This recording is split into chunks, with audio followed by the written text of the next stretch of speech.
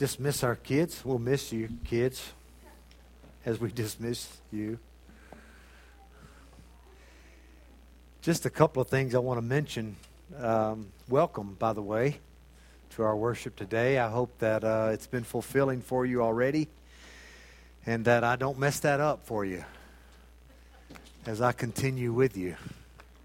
There's just a couple of announcements. You obviously, hopefully, have figured out that Bible school starts tomorrow, and so we're eager about that. There's a pre-registration form that's on our website. If you want to pre-register your children, that would be a big help, and more information there about the Bible school. But it starts at 6:30 tomorrow, and if you're working, you know what time to be here. Don't be late. That's according to the VBS directors. Don't be late. I'm being stern on your behalf, Shay and Alicia. I thank you both so much for the hard work that y'all have put into this already, and for our leaders that have done such an amazing job already. And there should be in your hearts and minds a point about every mid-June where you start praying for Vacation Bible School. It's one of the greatest outreaches that churches provide to the community, and it's one of the greatest opportunities that we have in our community of teaching the kids about salvation in Christ Jesus. And we pray that that's what this week will be all about, and I know it will be, because that's why you do it. And also, we're collecting school uniforms. Are we collecting anything else? Backpacks and school uniforms. For those of you that don't know, Wednesday night our church is filled with kids that are unchurched for the most part, except for the hour and a half they're with us, and many of them need more than their families can provide, and so we are collecting uniforms and backpacks and supplies like that to help them begin the school year stress-free and unburdened by those things. And so if you have school uniforms, or if you'd like to pick up some new, you can do that. Just talk to Patsy about it. I don't know how the size thing, what's going on there. The less I know, the better off you are at understanding exactly what's going on. Go right to the source of the matter, and she can help you figure out how you would like to help with that. But it's much needed, and it's a great way to invest your life into the life of these children. Many of them you'll never know. We're in Mark chapter 9 again this morning. It's taken us a while to get through chapter 9, but it's 50 verses long. And there's a lot here. There's a lot that's been going on. And, it's been a lot. There's been a lot going on since verse 27 of chapter 8, when Peter declares that Jesus is the Christ. And in that moment, there's a big shift in Mark's gospel. Up until this point, we recognize Jesus for the miracles that he's doing and the large crowds that are around him. And there's much fanfare around him. He's a welcomed figure into the life of Galilee, and even beyond Galilee into Gentile areas. But after that declaration, Jesus tells his disciples that, God reveals this to you, and this is what's about to happen. And he describes for them for the first time that he's come to die, and that he will be not only died, but persecuted, ridiculed by their own religious leaders, that he would be crucified and buried, but he would rise on the third day. And this creates great problems within this circle of 12 men that are following him. They don't know what to do with that news. And from that point on, we find that we don't see Jesus so much with crowds anymore, and we don't see a lot of miracles being done, but we do experience Jesus teaching those that are closest to him, because he has such high expectations for this little group of people. These people that he's chosen. And there's much to undo about their lives, even their religious lives. There's much to even undo about their understanding of Jesus although they've only been with him a very short while, he's got to get some things straight in their lives so that when he does go to the cross and he accomplishes everything that God intended for him to accomplish, that those who believe will be the people that are ready to declare a message. Now, we are those same little band of believers, those of us who are near to Christ. And in the previous passage last week, we looked at the contrast that was beginning to form here. There were those that were near to Jesus, the 12 disciples, and they were having this big argument about who was the greatest. And then there was this one little guy over here that was actually casting out demons in the name of Jesus. He'd probably seen Jesus do this. It had moved him deeply, and he was doing it. And the disciples were all upset about it because he wasn't part of their club. He wasn't near enough to Jesus. See, they were the ones that were near to him, not him.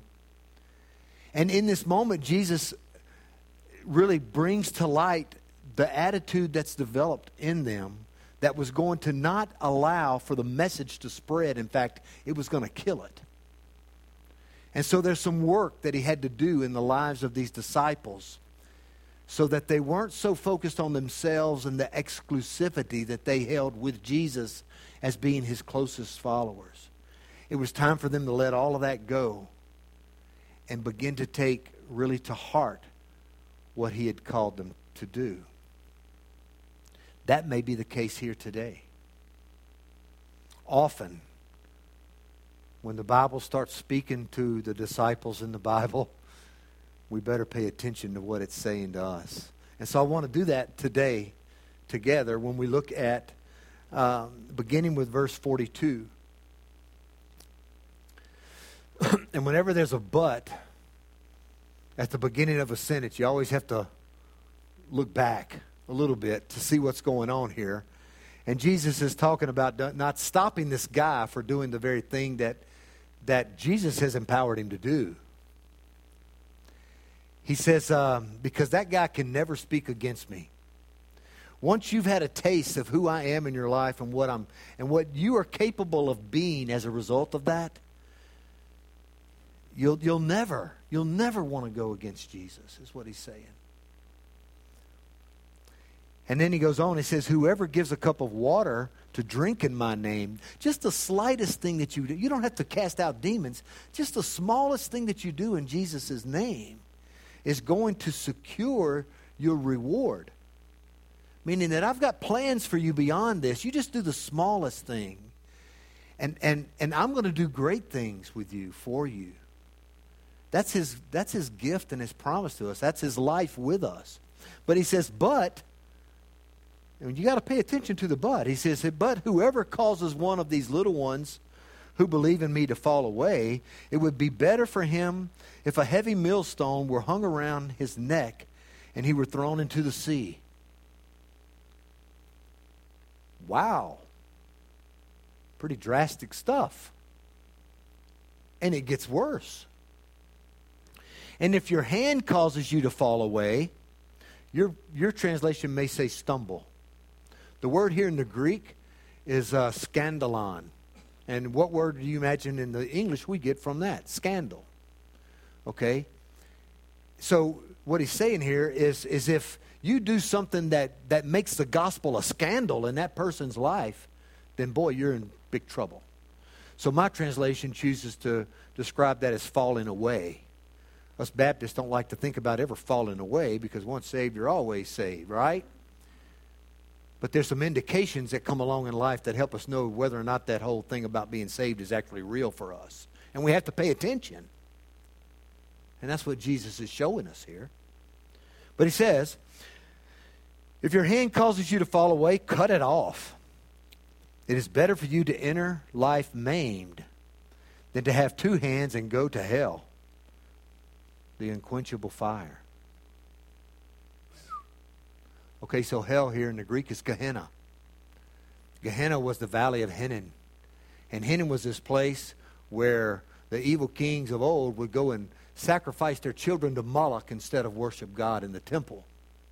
And since that time, it had become a trash heap where everything that was despicable in Jerusalem was hauled out to the valley of Hinnom and set on fire.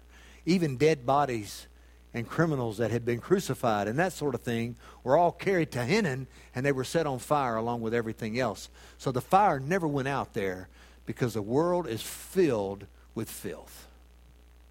And Jesus says, you can either do it this way or do it that way, but one way gives you life and one way gives you Gehenna.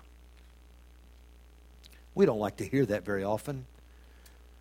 I don't know if anybody preaches about sin much anymore, much less hell, but we're going to talk about it today because it's next in this book, and instead of steering around it, we're just going to look at it. And if your foot causes you to fall away, cut it off. It is better for you to enter life lame than with 2 feet and be thrown into hell. And if your eye causes you to fall away, gouge it out. It is better for you to enter the kingdom of God with one eye than to have 2 eyes and be thrown into hell, where their worm does not die, and the fire is not quenched. That's a quote out of the Old Testament. Some manuscripts don't include that, and it may not be in your translation. For everyone will be salted with fire. Salt is good, but if the salt should lose its flavor, how can you season it? Have salt among yourselves and be at peace with one another. Let's pray. This word is yours, Father, and you have given it to us today to move our hearts closer to yours, to make us better servants to your Son, Jesus, and, Father, to care for one another. Grant us these gifts as we move forward from this day. And we ask it in Jesus' name. Amen. This entire passage that we look at today has as its context the millstone and the little one. Jesus begins this whole exercise in helping his disciples understand 2 things about who they are. One is that you cannot have an exclusive attitude about yourself in the church. This passage is spoken to the church and for the church. And you are the church today. My New Testament professor would say those that aren't here today aren't the church today, because the church is the gathered people of God. And if you choose not to be gathered with God's people, you can't be a part of the church. You may pretend that you're a part of the church, but you're not. The church is alive and living and breathing together. And we have to be together to know what that means and what that is. But I regress. This is for the church. And he warns them about their exclusivity and leaving the one healer out by saying that he wasn't a part of us. In fact, John so dares to say, you got to stop him because he wasn't following us. And nowhere does Jesus say, come and follow us. He's always saying, abide in me, come follow me, but he never says anything about the rest of us. So, get it out of your mind. Some preachers think that you're supposed to follow them. I'm not one.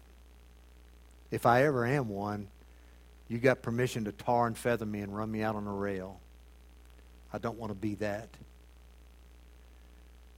God, we're to point people to Jesus, and that's what he's getting to here. These little ones that he speaks of. Earlier, he had a child amongst his midst, right? And he said, look, if you just give a cup of cold water to one of these, you've done a great thing. But now he's talking about little ones as in the church. Who are the little ones? Who are the little ones in the fellowship? It's those that we sometimes look at and understand that they're not as spiritually seasoned as me, or seasoned in their faith as some might believe they should be. But nevertheless, they're little ones. They're vulnerable to whatever is going on around them. If you think about a child is vulnerable practically all the time. My granddaughter came up here and she ran up here and she hugged my neck this morning. And she goes and sits in Shelby's lap and hugs her neck, but she's just everywhere walking around innocently. This is life. This is where it's supposed to be. And we all know that anything can happen in a moment. Somebody just snatch her up and be gone. And, they're so innocent and so wonderful. And you have to protect those kind of people. And there's people in the church that don't understand what this is all about. They don't understand even the elementary things of life that they should, and the elementary things of faith which they should have already gathered, but they haven't really. And so often they are in and out of fellowship and in and out of church and in and out of study and in and out, and they're not really grounded in. And many times we view that as something that is wrong with them. Why can't they grasp the importance of this? Why can't they see the value in this? And that's what begins to stir about in the hearts and minds of those who are here more than others, who are more faithful than others, whose faith, quite honestly, is more mature than others. But Jesus says that we are to look after those if we cause even one of those to stumble. If we cause one of those to fall away, if we cause one of them to imagine in their hearts and minds that this whole thing about the gospel is a scandal, then it's better for us that we go the way of the rock around our neck and be thrown into the sea. Romans crucified, but they also took great pride in tying a stone around somebody's neck and tossing them into the sea. That was also a preferred way to die for the Romans. And Jesus is saying that would be better. That would be better for your body and everything to be lost forever to the deep than to cause one of these little ones, one of these immature, less seasoned Christians, believers in me, to stumble. That should scream responsibility to all of us sitting in this room today who claim to be near to Jesus. Now, everyone in the room should want to be near to Jesus. That's why we live. We want to be nearer to Jesus. We want to be nearer to the heart of God. We want everything like the song. You have sung songs today already that speak to the nearness that you want to have with Jesus. Every breath is an offering to Jesus. What does that say? Everything about my life is centered upon and meant for Him. But is it really? And so Jesus warns against that. He warns against that. Those of us that are intimate with Jesus have a great responsibility to those who are not. It's just the truth.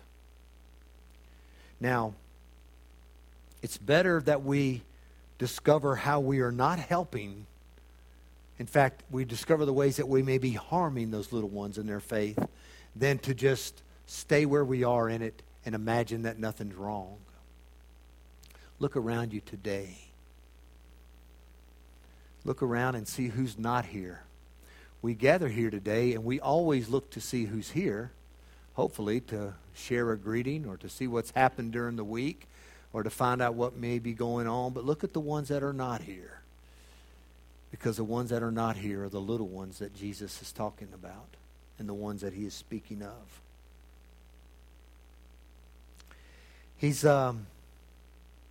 He's given us a reason to look after all of these little ones.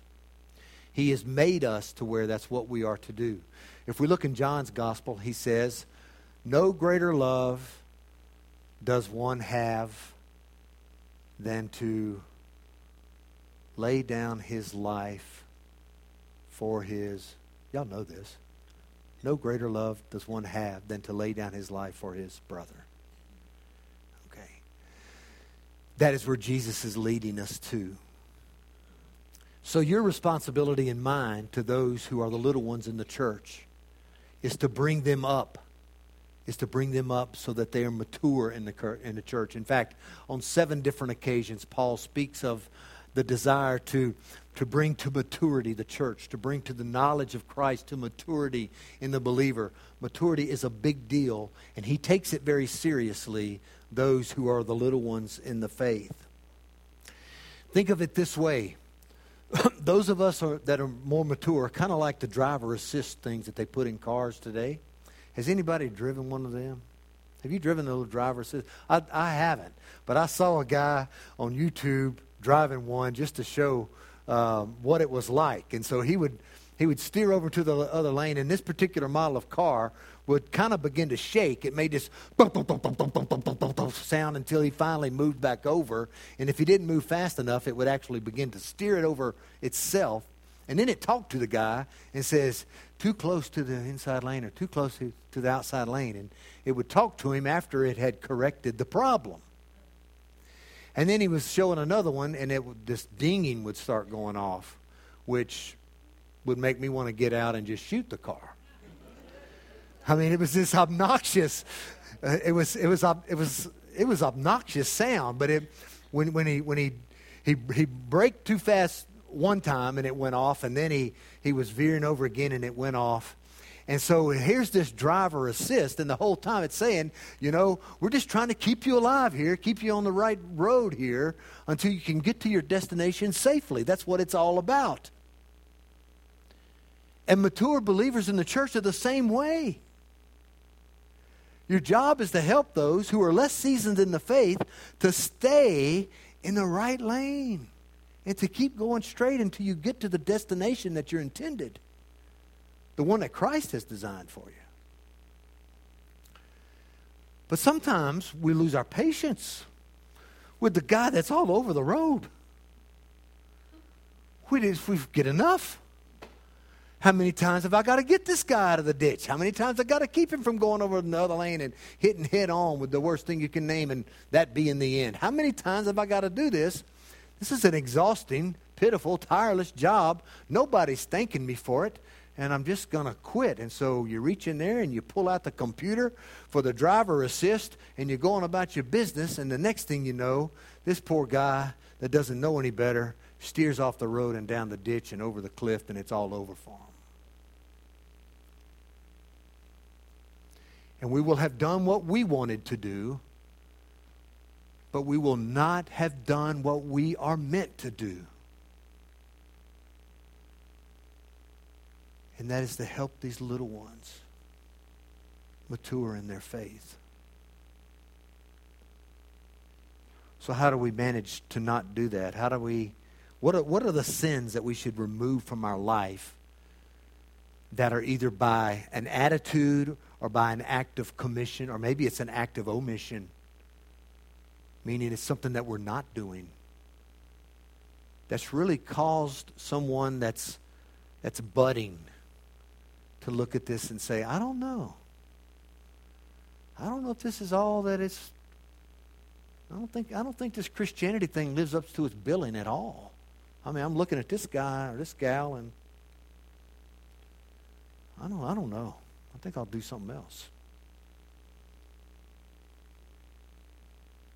I got a statistic for you. I love statistics. Because in every statistic there's lives. Can't deny it. In the last 22 years, 34% of the church has left the church in America. So I don't know how many of us here today, 80 of you? That means 20-something of you should just get up and leave, and that would be a pretty good indication of how many people. But you don't have to leave. Just look at the empty chairs that are here. Now, statistically, those 34% of the people that have left the church have also said, and I'm not ever coming back. In fact, that 34% is outside the walls of every church today saying, and don't you go either. What happened? What happened? See, we blame it on the young millennial group. Can't blame it on them. They're coming to church. They're looking for church. They're eager. They're asking questions that most of the time regular Joe Blow church people can't answer, but they're asking the right questions. They want to be a part. You know who's left? The 35 to 60 crowd, which is most of us in this room, by the way, right now. I said most. You ain't got to. You know why they left?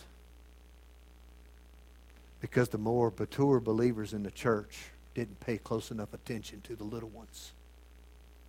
There's no other reason to leave, because if Christ was there, they would have never left. You hear what I'm saying? It's just the truth. I don't know how. I've been reading about this now for 6 months. I can't find any other way. I keep looking for another way that all this happened. I don't want it to be my fault. It is my fault.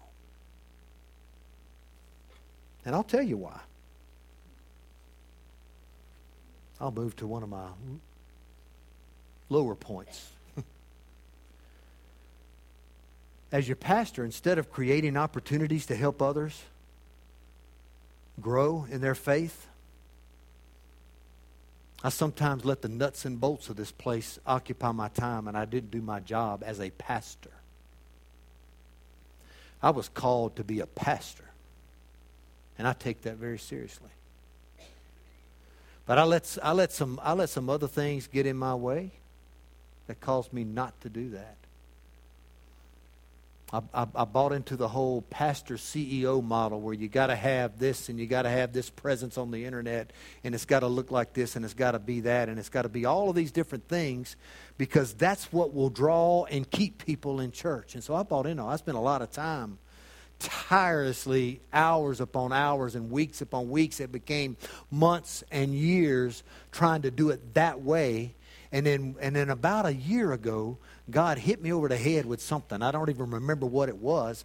And said, where is any of that in my word? I called you to be a pastor to love people into my presence. And all this other stuff that you're doing is not getting anything done. So I'm confessing to you today. I've repented. You can bet on that.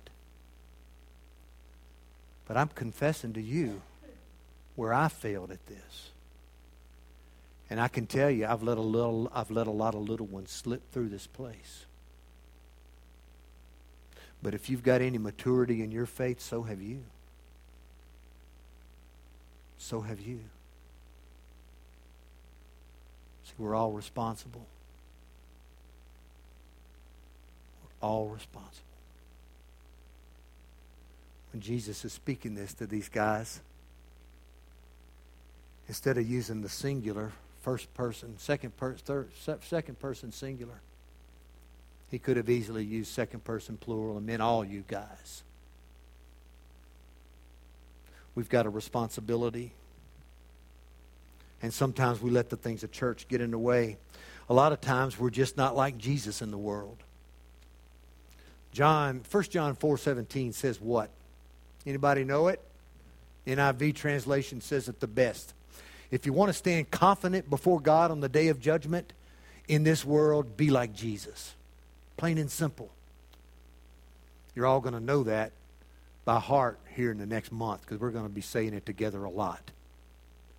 I can't think of a more simpler way to say to someone, I'm going to be Jesus to you. I just want to be Jesus to you. And you can't just say that and get by with it. You got to really know Jesus to be Jesus, don't you? That's one thing you can't ever fake in the world, because he is the genuine, one-of-a-kind article. And if you're going to live a life like him and for him, you better know him. Before you ever say, I'm a Christian, you better know the name of the one that you claim. So, in this world, are you like Jesus? It's a simple question. Which means, do the little ones that come around, do they see Jesus in us, or are they seeing me? That's important, don't you think? If every breath that I'm going to sing belongs to Jesus, then absolutely my life should be his, and that's all that people see is him and me. I know it sounds kind of Pollyanna, but it's not.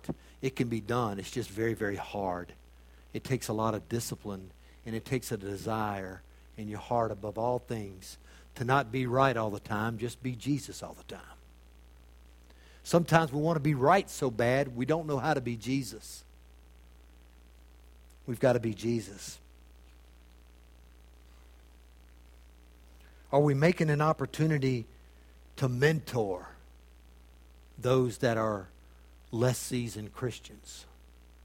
If you are near to the heart of God and you have a strong faith in Jesus, then Jesus expects you to have a little one under your wing, growing them up, lifting them up to Him. How do I know that He expects that? Because He came and took 12. 12 is all He could handle. That means that most of us can handle one. If you're really dedicated to it, you might be able to handle 2. The guy that's got 3, man, he's a monk. That's what he is. He's a monk. That's all he does.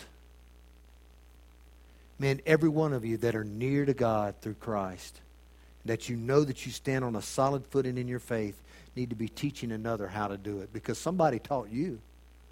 Somebody taught you. Somebody instructed you on how to do this. There were people in your life right now that you can look to and say, yeah, that guy, he or she was that was the epitome of what I knew a Christian to be. You need to be that person, see? That's what God has designed this whole way of life in the church to be. And Jesus states it here pretty plainly.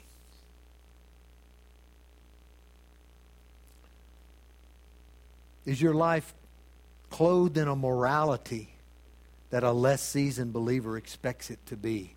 Do you know that people have an expectation of Christians? Imagine that.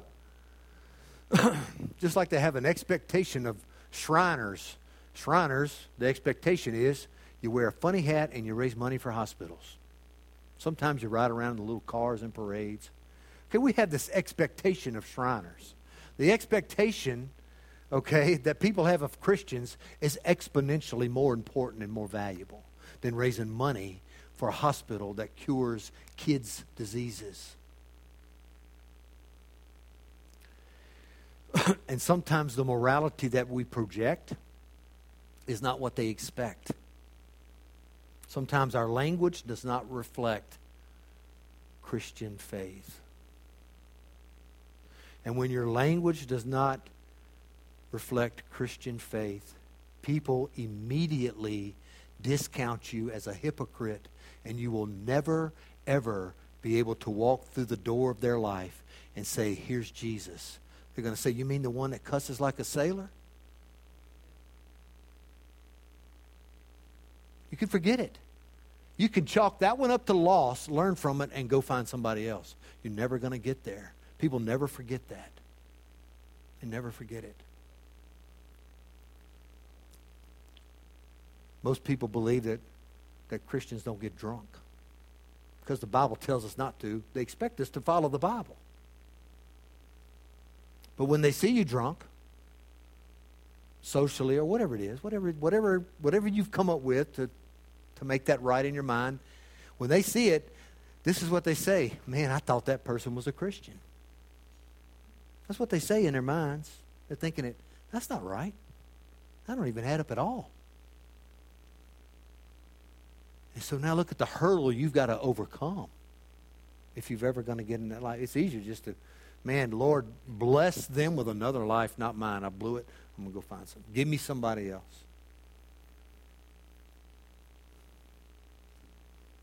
It's just the truth. People expect a way of life from us. If you've got the kind of attitude that's kind of looks down on people, if you tend to gossip about other people in front of a young believer or someone that doesn't believe, they don't know what to do with that. They don't know if you're they don't know if you're a brother or sister or not. They're afraid of you. They don't know what you're going to do next. They don't know what you're going to do behind their back. They're scared to death. They don't want to be around that, and they leave. They leave and they never come back. I know people right now today that have overheard conversations about them in the church being spoken under breath behind their back, and they left this door and they never came back. And you know what? They're not coming back. They looked me in the eye and they said, we're not coming back. So when someone asked him, why don't you go to church anymore? This is what they say. man, those people, they just talk about you behind your back. I.e., they don't love you. They don't care for you. They're not interested in who you really are. They just talk about you behind their back. Behind your back. All these things become stumbling blocks. Y'all are getting tired of me naming off this stuff, aren't you? I can see it in your faces. You keep thinking, man, you keep stepping on my toes and nobody else's. Look at me. Look at me. They're my toes too. Doesn't make it right. Doesn't make it any better. But it's the truth. And Jesus is saying to us, you've got to do the right kind of job. Not a better job. You've got to do the right kind of job. Or this ends badly for you. Because I've given you a job, and the more you think that you can just go in there and unplug the part of the program that you don't like to do and keep on going, is not going to make it any different in the end. Being a disciple of mine includes raising up these little ones and causing them not to stumble. Whew. Yeah, I know. So you may be thinking, what's this thing about salt and fire then at the end of this? Well, there's a big reason for that. Salt purifies. In fact, salt was put with the burnt offering in the temple as a symbol of its purification. Okay, that was part of the reason why there was salt. There was the blood that purified. There was the salt. God left no message vacant when he was declaring what he intended for us to be and how it would happen for us. And so Jesus in this, he says, for everyone will be salted with fire. You're going to be purified with fire, meaning that this life that I've given you to live, this life together that you're going to live together, this is not going to be easy. The point of this is that we are all responsible in this purification effort of the church. I heard a guy this week say, there's been more Bible prophecy come to fruition in the last 30 years than ever in the history of man. And he was talking about Jesus coming back and all that. And I wanted to stand up in that meeting and say, he's not coming back till the church is ready, and I don't think she's pure. He says we will be salted with fire. We will be purified with fire. It's going to be tough, but he will make us pure. Salt purifies, but fire purifies completely. And he intends for the purification of his church to be complete. He expects the best from you and from me and will not settle for anything less. 90% pure is not right. 99% pure is not right. 100% is right. And that's why not everybody's going to make it. The road is narrow. We get in this thing with Jesus and we discover, I don't want to be that pure. And we go about our business and Jesus says, God, I wish it was different.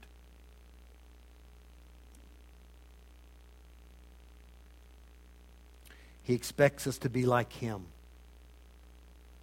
That's when we know that the fire has worked in us. Do you think it's strange or coincidence or biblical that we understand the Spirit of God as a fire?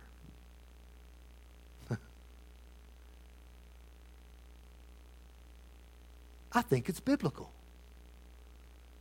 I think when Jesus uses an illustration like this, he knows very well what's going to come upon his people after he's gone. It's going to be the Spirit of his Lord God, and that is what will purify us. And from that moment on, there will be no need for any other type of reckoning or understanding about anything doctrinally, theologically, what I'm supposed to do today or tomorrow with who or with that. The Spirit of God will lead us. We will be purified. And so he says this salt is good. This purification is good. We become agents of change and agents of purity in the world that the world desperately needs, because God is a holy God and he only takes holy things with him into eternity.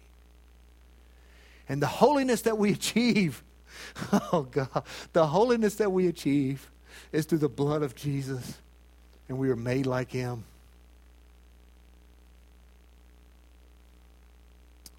Salt is good. But if the salt should lose its flavor, how does it become salty again? Oh, see, their salt was different than ours. We enjoy pure salt. We like salt.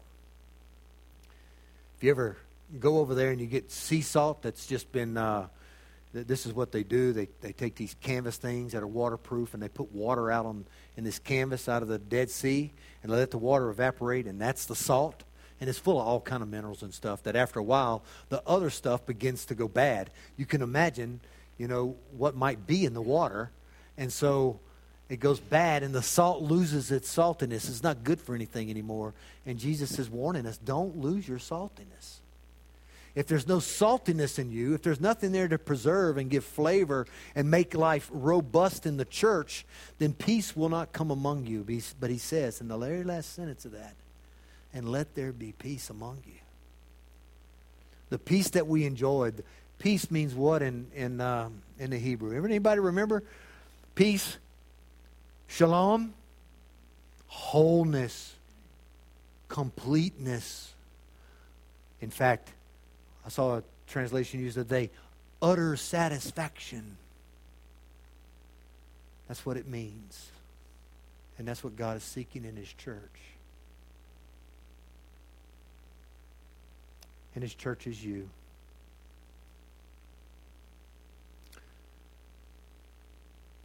You'll go to some places, and the church and the leaders of the church will try to make it about the leaders in the church. They're paid money, and they're educated, and they have time, and we're going to let them be the church. And we'll attend on Sundays, and we'll sing, and we'll do all our stuff. We'll attend a small group during the week, but I'm too busy, and I don't have enough time.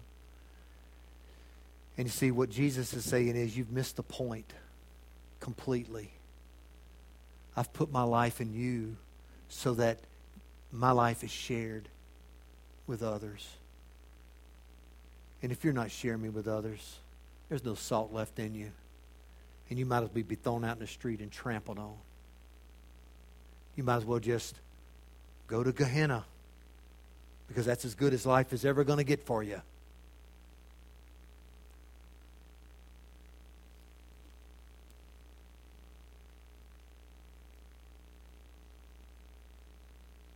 Is that okay? Do you understand what he's saying? Then right now we're going to bow our heads and we're going to go to him with all of this.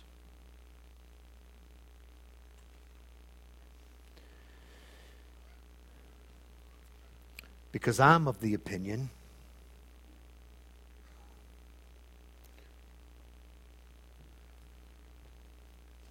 that a church that is not growing has lost its saltiness. And I don't mean just growing in numbers, although that's part of it. But when a church is not growing, it's lost its saltiness. When the ministry of a church boils down to 3 or 4 people, the church, you've lost your saltiness. When tithing in a church remains at the same level for 7 or 8 years, church has lost its saltiness. It's not real eager to exercise its life in a way that Jesus intends for us to. When after years of asking, have you spoken to someone that wasn't in fellowship with us today, and here, no, I just didn't get time, you've lost your saltiness. My point is, we don't get to leave here today and thinking, well, I'm okay. I think I'll pray for the person next to me. We've all got such a burden to bear for our Lord. And He is indeed our Lord.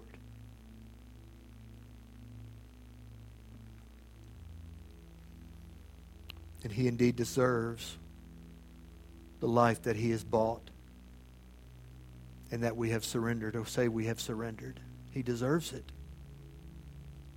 He doesn't deserve less. And God forgive us God, forgive us through whatever means, whatever misconception, whatever attitude, whatever belief, whatever it is. God, forgive us when we haven't given our all to you for the sake of the little ones that need. Oh, God, they need you. They need to know more of you. They need to be able to drink you in and to grow and to be satisfied. They need to taste the robustness and flavor of the salt in our lives so that they thirst for you. Forgive us when we fail you in that, Lord. Help us, God. Help us, God, to be a people that looks first to the little ones that you love. To be diligent in bringing them up.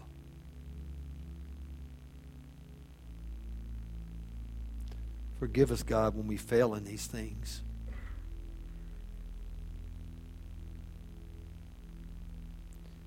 Help us to see that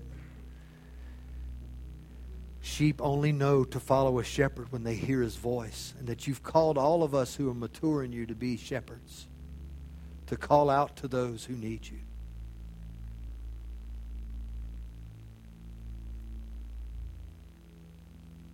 And Father, for us to call to them, we must first hear your voice. Open our ears to you.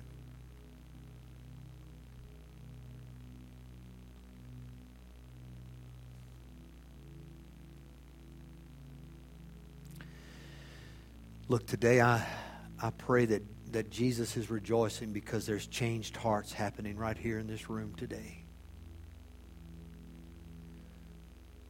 That we're seeing ourselves more realistically and that we understand more purely what we are to be and who we are to be in the church and into a lost world.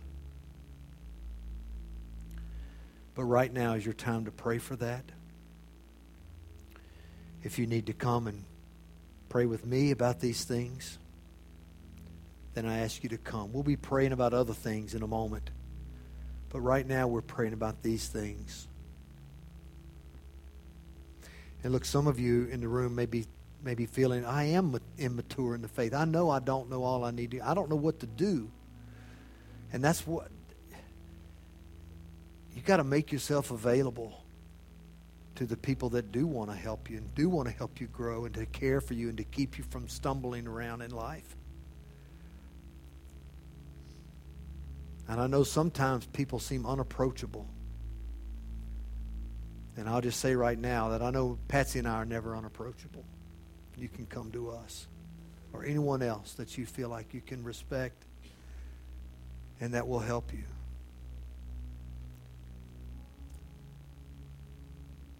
And if you're here and you know that you've got more to offer and you just haven't been, it's time to make a change.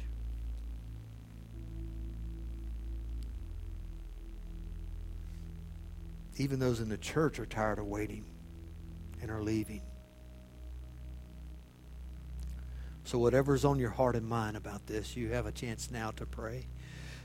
Our family care ministers will be here. I'll be here. And we'll pray as long as necessary.